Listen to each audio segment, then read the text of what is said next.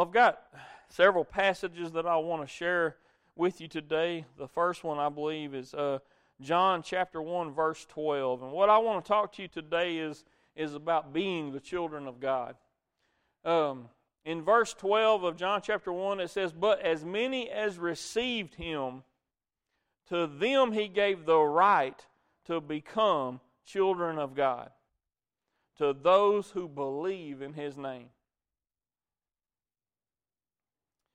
As many as received Him, to them He gave the right to become children of God, to those who believe in His name. If you've received Him, you have the right to become children of God. To become. I really want us to hear that today. I don't want us to miss the wording there. You have the right to become children of God. That means just believing in Jesus is not the same thing as becoming a child of God. So we go on, and I want to read some more. It's in Romans chapter 8, verse 14 through 17. I believe this adds on to what we just read and helps to further clarify it. It says in Romans 8 and 14, it says, "For as many as are led by the Spirit of God, these are the sons of God. For you did not receive the spirit of bondage again to fear, but you received the spirit of adoption, by whom we cry out, Abba, Father. The Spirit Himself bears witness with our spirit that we are the children of God. And if children, then heirs, heirs of God, and joint heirs with Christ. If indeed we suffer with Him, that we may also be glorified together." All right, so we read first that when we receive Him, we have the right to become children of God. And then in 8 and 14 of Romans, it says that as many as are led by the Spirit of God, these are the sons of God. So there is a difference in those two statements that we want to really hone in on for just a moment. First, we say we believe in Jesus. And y'all have heard me preach before that we've got to be careful with what we tell people about salvation. We hear people pray things or say things about asking Jesus into their heart, but we know that the Word says very plainly that you must believe in your heart that God raised Him from the dead and confess with your mouth that Jesus is Lord, and that is how you are saved. So let's be careful with the wording we tell people. Asking Jesus into your heart is not in that. And so we see here in Romans chapter 1, verse 12, that if you receive Him and you believe in Him, you have the right to become children of God. But in Romans 8 and 14, it says, those that are led by the Spirit of God, meaning that we follow after the Spirit of God. That sounds real close to making Him Lord of your life and allowing Him to guide and direct you, doesn't it? Those are the sons of God. You can say you believe in Jesus all day long. That don't make you His child. You can say you believe in Jesus. That doesn't make you saved. There's something that has to happen in order for that to really take root in your life, and it's submission to His authority. Truly making Him Lord. Allowing Him to lead and guide and direct your life.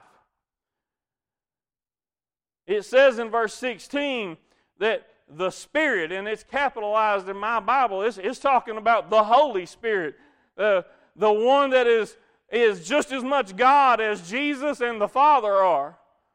The Spirit Himself bears witness with our spirit that we are the children of God. And it goes on to explain that relationship a little more there. It's important to know how we positionally are related to God. When we're saved, when we truly are led by the Spirit and we are children of God, it says there that we are heirs of God and joint heirs with Jesus Christ. How many times? First, let's go back and see in verse 15. It says, you did not receive the spirit of bondage again. I want us to understand this today, y'all. Y'all please just bear with me today, because I know there's a lot of things we're going to go through, but we're going to get to the end here in just a little while, where this all ties together. How many times have you, maybe you've thought yourself or you've heard other people talk about the Christian life and the Christian walk, and there is this ideal that somehow you can't live how you want to live if you're a Christian. I don't want to be a Christian because I can't do what I want to do. And that sounds like bondage, doesn't it? It sounds like if I'm going to go be a Christian, that now I am restricted, that I can't just be who I want to be. I have to be conformed to a certain thing, and that's it. That sounds like bondage. That sounds like prison. It sounds like I can't be free. I have to only be a certain thing. And this passage that we just read really speaks to that. It speaks to a liberty that we have in Christ. It says in verse 15, if you want to think about it like this, before you ever come to the knowledge of Jesus Christ, you are in bondage. Some of us, we don't look at it like that. The world doesn't look at it like that. They look at it like, well, I'm just living my life. That's the bad side over there. I have to be a certain way. I have to live a certain way if I'm going to be a Christian. Over here, I can live however I want to. But if we look at things through the lens of the freedom that we have in Christ, we find out real quickly that before we were saved, we were in bondage. Before we knew who Jesus was, we were living in sin and in bondage to that sin.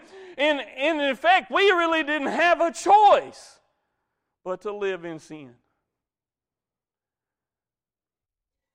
And in verse 15 there it says, you did not receive the spirit of bondage again. You were in bondage before. When you're saved, you don't receive another form of bondage. You're now free.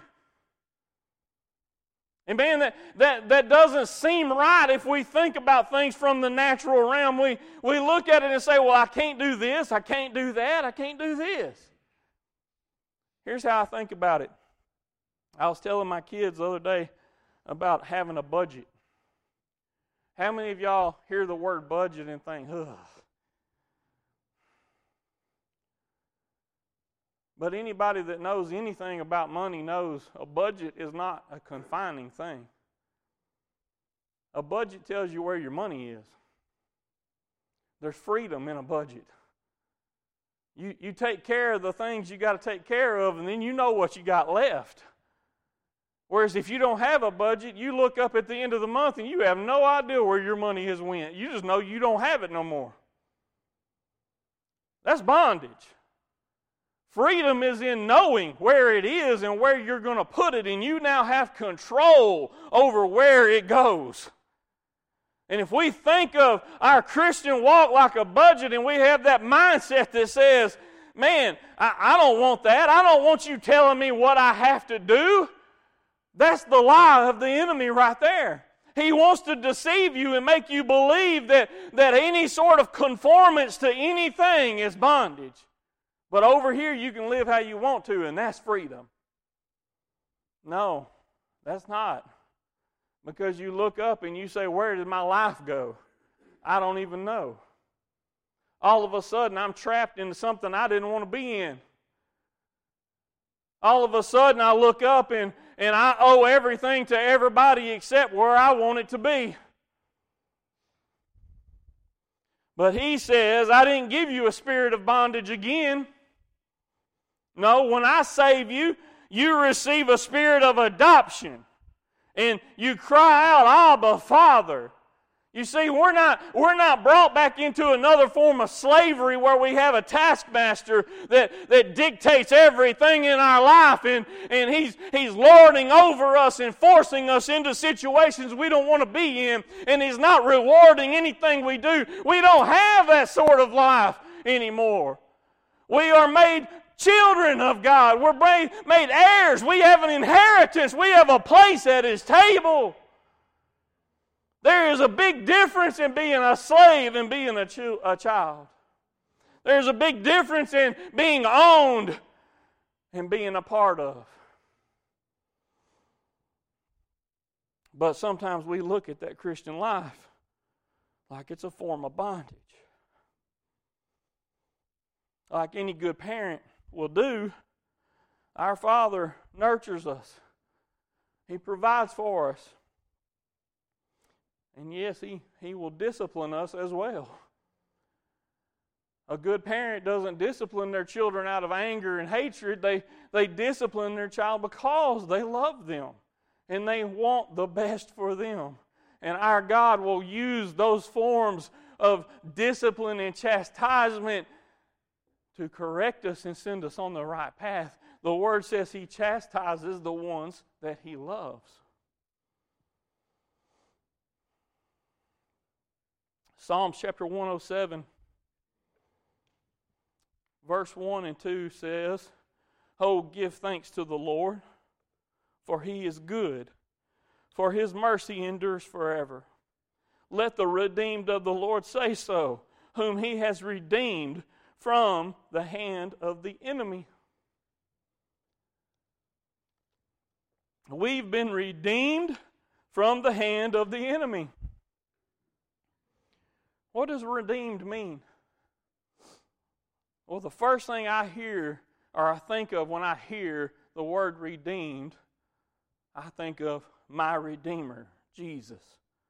The next thing I think of is what is commonly referred to in the Bible as the kinsman redeemer. I think of Boaz and Ruth and how Boaz was a wealthy man.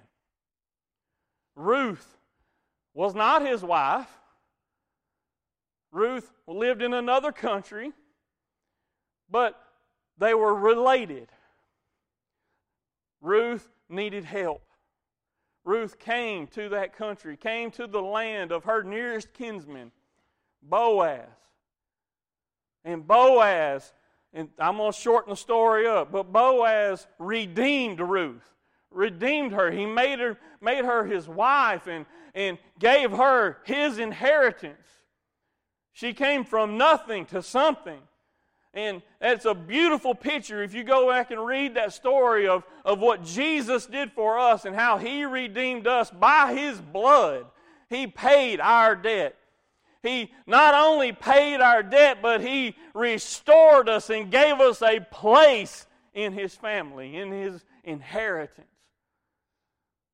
It was one thing to pay our debt, but it's something different when you say, okay, now you're part of the family. There's a big difference there. It's great to know when you've been set free and when a debt has been paid, but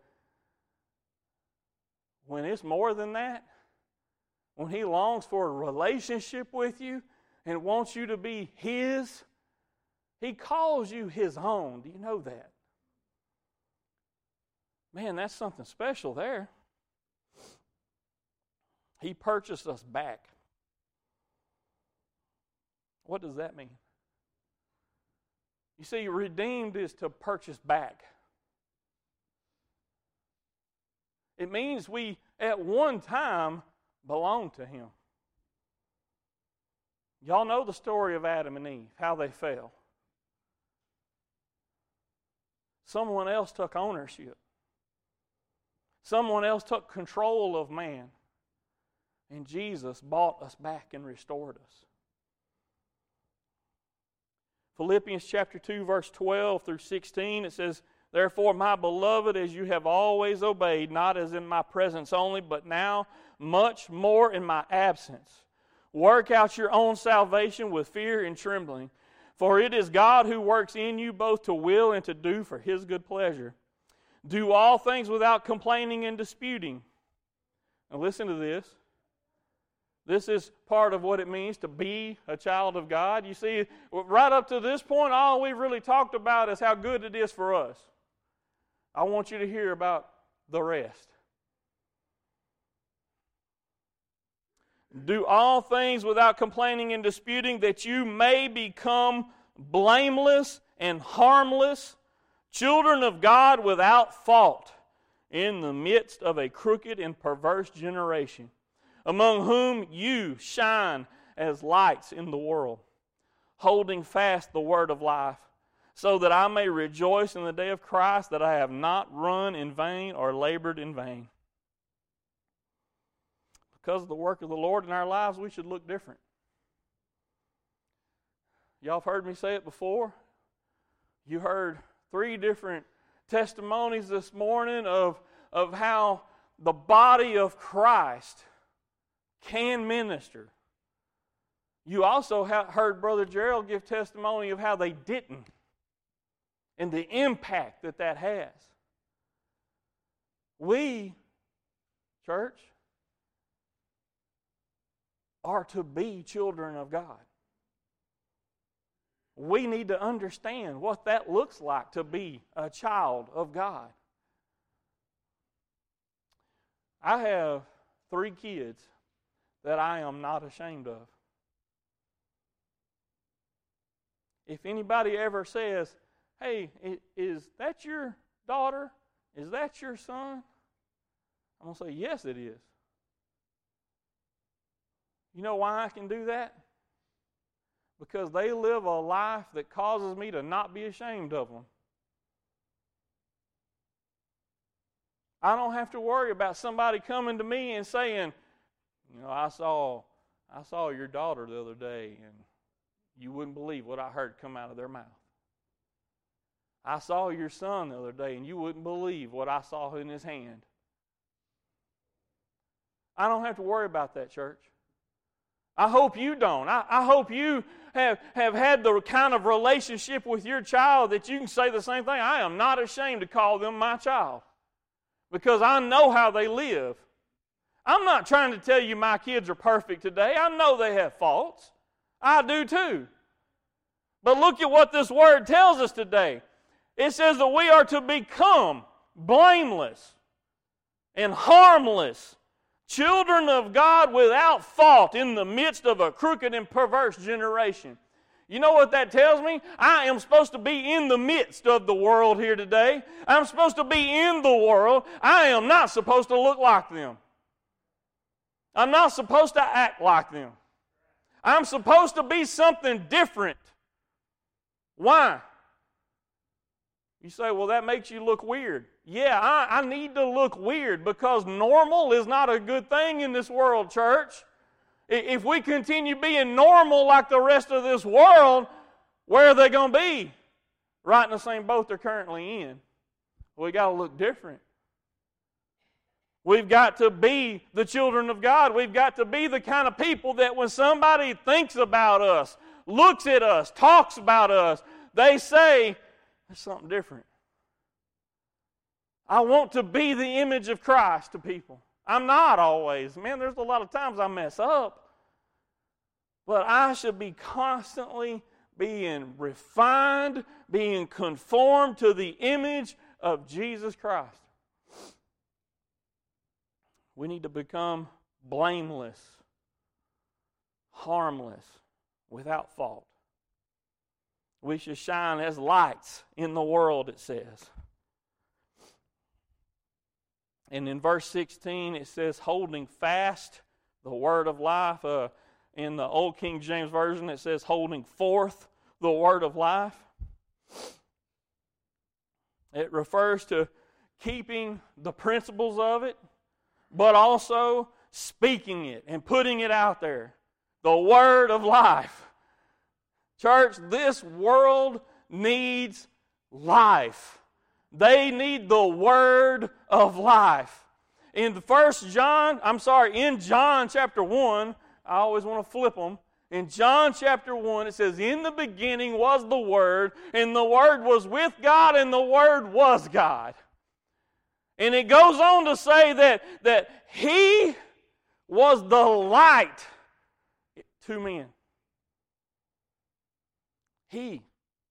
So when we say hold fast or hold forth the word of life, what do you think it's talking about? Yet, church, the children of God ought to be quick to share the gospel of Jesus Christ.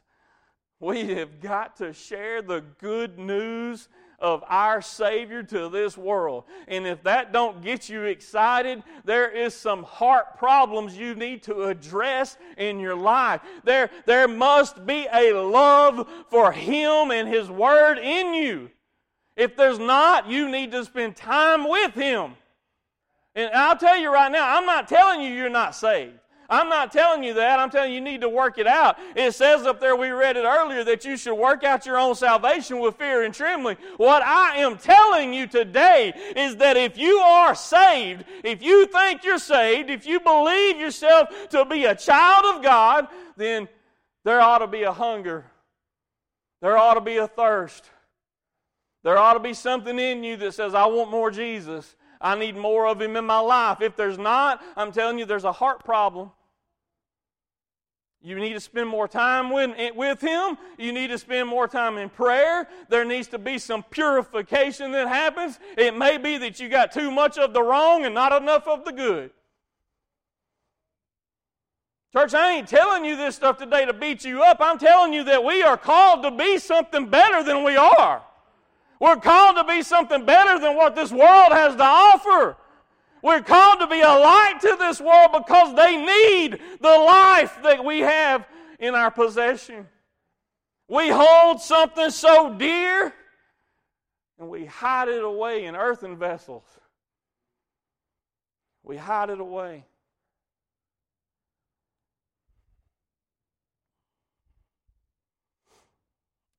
Hannah has a safe in her room somewhere. She won't tell us where it is. And that girl knows how to save money. I don't know where she learned it. I didn't do that great of a job even teaching it, but she picked it up, man. And she will save money. She keeps it hid. Don't you go in there looking for her money. You ain't going to find it. She has it in a safe with a combination. And it wouldn't do no good to find it. She keeps it hid away. Y'all, there's an abundance. We don't have to hide away the Word of God. We don't have to hide away the love of Jesus Christ like we're going to somehow burn through all of it and won't have no more. We don't need a savings program when it comes to Jesus. We need to just spend it like it's going out of style. We need to just get every bit of it we got, give it away. There's more to come. Whatever you had today, you better use it today. I remember this movie, y'all, and I'm trying to wrap up. Just bear with me for a minute. Let me be a little nostalgic today. Y'all remember a movie called Brewster's Millions? Anybody? Few, yeah. Richard Pryor, that's it. So this man has this inheritance that he finds out about, and there's a stipulation in the inheritance. You got $30 million. You can take it right now and leave, and we'll never even talk about this again. Or you can go this other approach. I believe it was $30 million now, or $300 million if you complete this thing. So here's the rules. You've got 30 days to spend $30 million, and you have to come back with nothing to show for it. No assets. You can't just go buy a bunch of stuff and then you got all this stuff and say, I spent it. No, you got to come back broke. You got 30 days to spend $30 million. And if you can do that, then you get $300. Well, that just sounds like a good time, doesn't it? It's a lot easier to spend $30 million today in 30 days than it was then, but y'all, it'd still be tough to not have anything to show for it. I tell you all that because that is the kind of mindset the children of God should have when it comes to telling people and sharing with people about the love of Christ. Spend it like it's going out of style, like you're on a mission. I've got 30 days to spend everything I got to get the inheritance. I know that's not necessarily biblical, okay? But y'all, I'm just telling you about a mindset that ought to shift within us because I am a child of God. I am an heir. Come on, right? Let's quit being defeated and wore out and beat down by this life, and let's start living like we are who we say we are. If I believe I am a child of God, then I ought to live like I am. I've got an inheritance waiting on me that far surpasses all of the wealth of this world from beginning to end of time. I've got an inheritance waiting on me that I cannot even begin to fathom what it's going to look like. And all I want is to stand before my Lord and see Him face to face and take anything they're going to give me and throw it at His feet. That's all I want. I don't care for nothing else. That's all I want.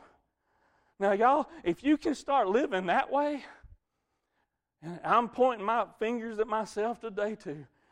We've got to live with that mindset that does not hang on to this life because there ain't nothing good in it. There ain't nothing good here. But we've been given something good to share. He said, go into all the world and preach the gospel.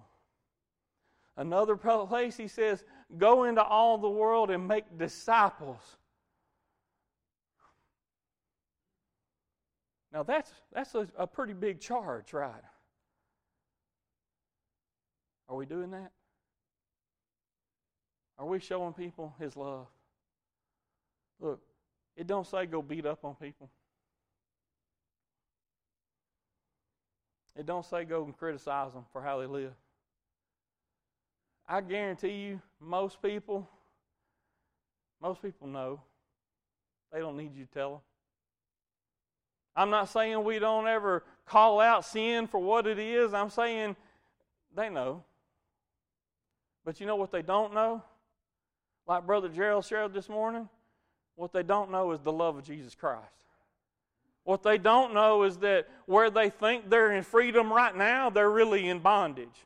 That's the lie of the devil right there. That's the greatest deception ever pulled off on men, is to believe that living however you want to live is somehow freedom.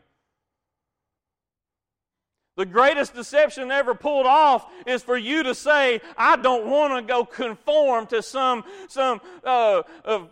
frou-frou Christianity and put up, they're all just a bunch of hypocrites. That's the biggest thing he ever pulled off, was to trick you into believing that the best thing ever is the worst thing ever. And you know how it was done? By the children of God sitting idly by and not sharing, not talking about Him and His goodness. He is great and greatly to be praised. He is good and His mercy endures forever. Are we telling this world that? Are we telling them about what He has done in our life? Are we telling them about how He saved me from being just a complete wretch? Are we telling them about how He is healed, how He is delivered, how He is set free? Are we sharing it with this world that is lost and going to hell?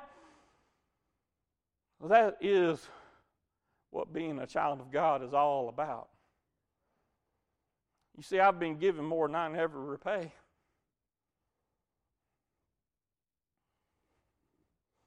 And it ain't stopped yet.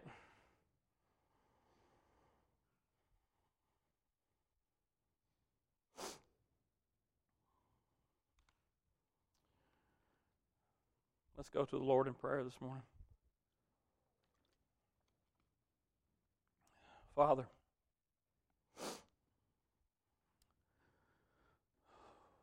Lord, we thank you.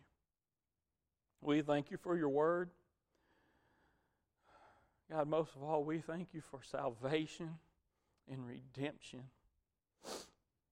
Help us today, Lord, to remember the joy of our salvation, to remember how far you have brought us and how good it is to be your child. Lord, I pray for each person sitting here today, God. Lord, if they don't know you, if there's somebody sitting here today that does not know Jesus as their Savior, I pray that today that they'd find Him. Lord, I bind the hand of the enemy right now, because even as I speak, he wants to come and speak to that person too and remind them of the lies. Lord, the children of Israel were freed from Egypt, from the bondage there. They got out in the wilderness and began to believe the lie. And they said, I'd rather just go back to Egypt. But they were free. They were going toward the promised land. And Lord, we find ourselves today wandering some in the wilderness, feeling like we might as well just go back living how we used to live. But Lord, I know your land is right ahead of us. Lord, you know each person's heart today. You know those that know you and those that don't. So, Father, those that don't know you, I just pray right now that there'd be some angels that would come and surround them and give them a reprieve from the attack of the enemy. That there'd be a moment of openness where the Holy Spirit can begin to move and minister to them right now. Lord, I pray right now that you would touch that heart and call them, Lord, draw them to yourself like only you can do. Lord, those that are here today that do know you, that, Lord, you know what condition they're in, whether they're living on fire for you, Lord, or if that fire is almost snuffed out. You know. I don't pretend to know. Father, I just pray right now that you would just, no matter what shape they're in, that you would pour new life into them. Lord, that there'd be revival in their spirit. That there'd be a fire that's lit that they can't contain. Lord, put something in them that they must pour out. Like Jeremiah said, your word is like fire shut up in my bones. I cannot contain it. So, Father, I pray right now that there would be a new fire start today. That there would be something ignite in each of the children of God here, that they would have to proclaim your goodness in this earth, Lord. Oh, Lord, we pray for revival in our hearts today. Father, I just love you and I praise you right now in Jesus' name. Father, we just come before you humbly right now, Lord. Church, I ask that you just pray with me today. Father, we come before you humbly, calling on the name of Jesus Christ. Lord, you know the hearts of every person here today. You know there's those that are broken, those that are desperate for a move in their life. God, you know those that have spent parts of their lives just living however, just, day to day. God, I just pray right now that you would move in this place. Stir us up, Lord. Stir us up, Lord. Let us not be complacent. Let us not be comfortable. And let us not be just want everything to stay right way it is and not change. Give us a hunger and thirst for your righteousness, Lord. Your word says those that hunger and thirst for righteousness will be filled.